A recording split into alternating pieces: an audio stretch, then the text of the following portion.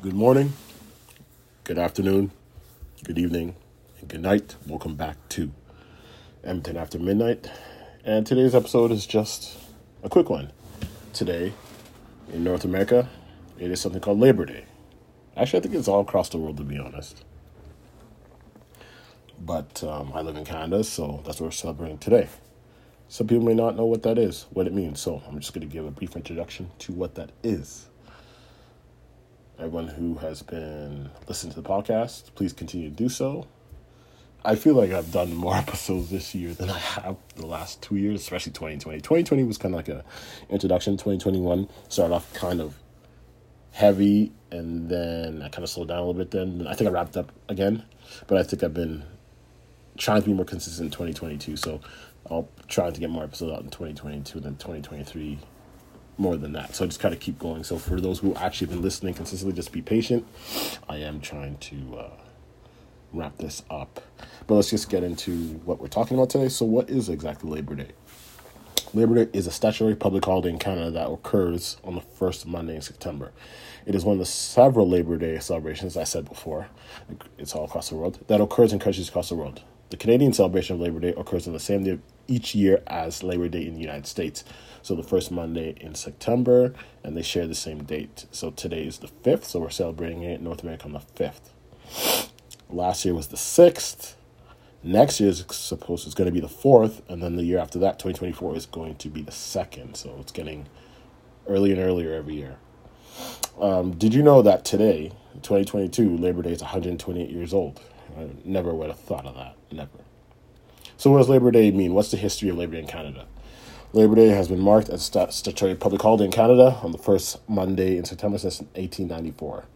However, the origins of Labor Day in Canada can be traced back to numerous local demonstrations and celebrations in earlier decades. Such events assumed political significance in 1872, of course it did, when an April labor demonstration in Toronto in support of striking printers, led directly to the enactment of the Trade Unions Act, a law that confirmed the legality of unions. So, as most know, Labor Day is a day that people are off work, but this is the history and how it began, how it became something. 10 years later, on July 22nd, 1882, a huge labor celebration in Toronto attracted the attention of the American labor leader, Peter J. McGuire, who organized a similar player in New York on September 5th that year. So it started in Canada, and then a decade later, the U.S. adopted it after seeing what Canada was doing. That's interesting. I never would have thought that, so it's very interesting to know. Unions associated with the Knights of Labor and the American Federation of Labor in both Canada and the United States subsequently promoted parades and festivals on the first Monday in September. In Canada, during these years, local celebrations took place in Hamilton, Oshawa, St. Catharines, Ottawa, and London in Ontario, as well as Montreal, Quebec, Halifax, Nova Scotia, Vancouver, and BC. Montreal declared a civic holiday in 1889. In Nova Scotia, coal miners had been holding picnics and parades since 1880 to celebrate the anniversary of their union. The Political Workmen's Association first organized in 1879. So, unions, man. Unions can be good when they're on your side, and unions can be ridiculous when they're not. And I worked at a job over 10 years ago, 10 years ago. Union, I don't know. Union dues, man. You got to pay them, but when you find yourself in a situation and it doesn't go in your favor, and the union rep that you had definitely did not assist you, it's just a bad look. It's a sour taste in your mouth for sure. But that's the past. So it is what it is. In 1889, the Royal Commission of the Relations of Labour and Capital in Canada recommended recognition of an official Labor Day by the federal government.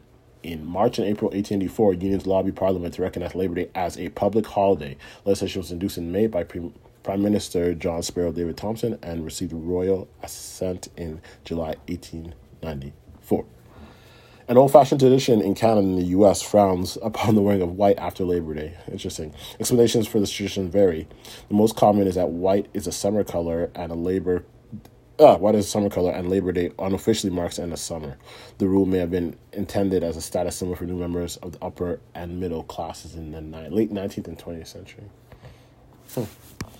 Interesting. Well, for all that were wondering, or those who were not, that is the meaning of Labor Day in Canada. But once again, it is a worldwide holiday. So everyone enjoy the day off. Rest your backs, your knees, your minds, your souls, your spirits, whatever you got to rest, because we're back to work tomorrow. So, no, I'll be signing up.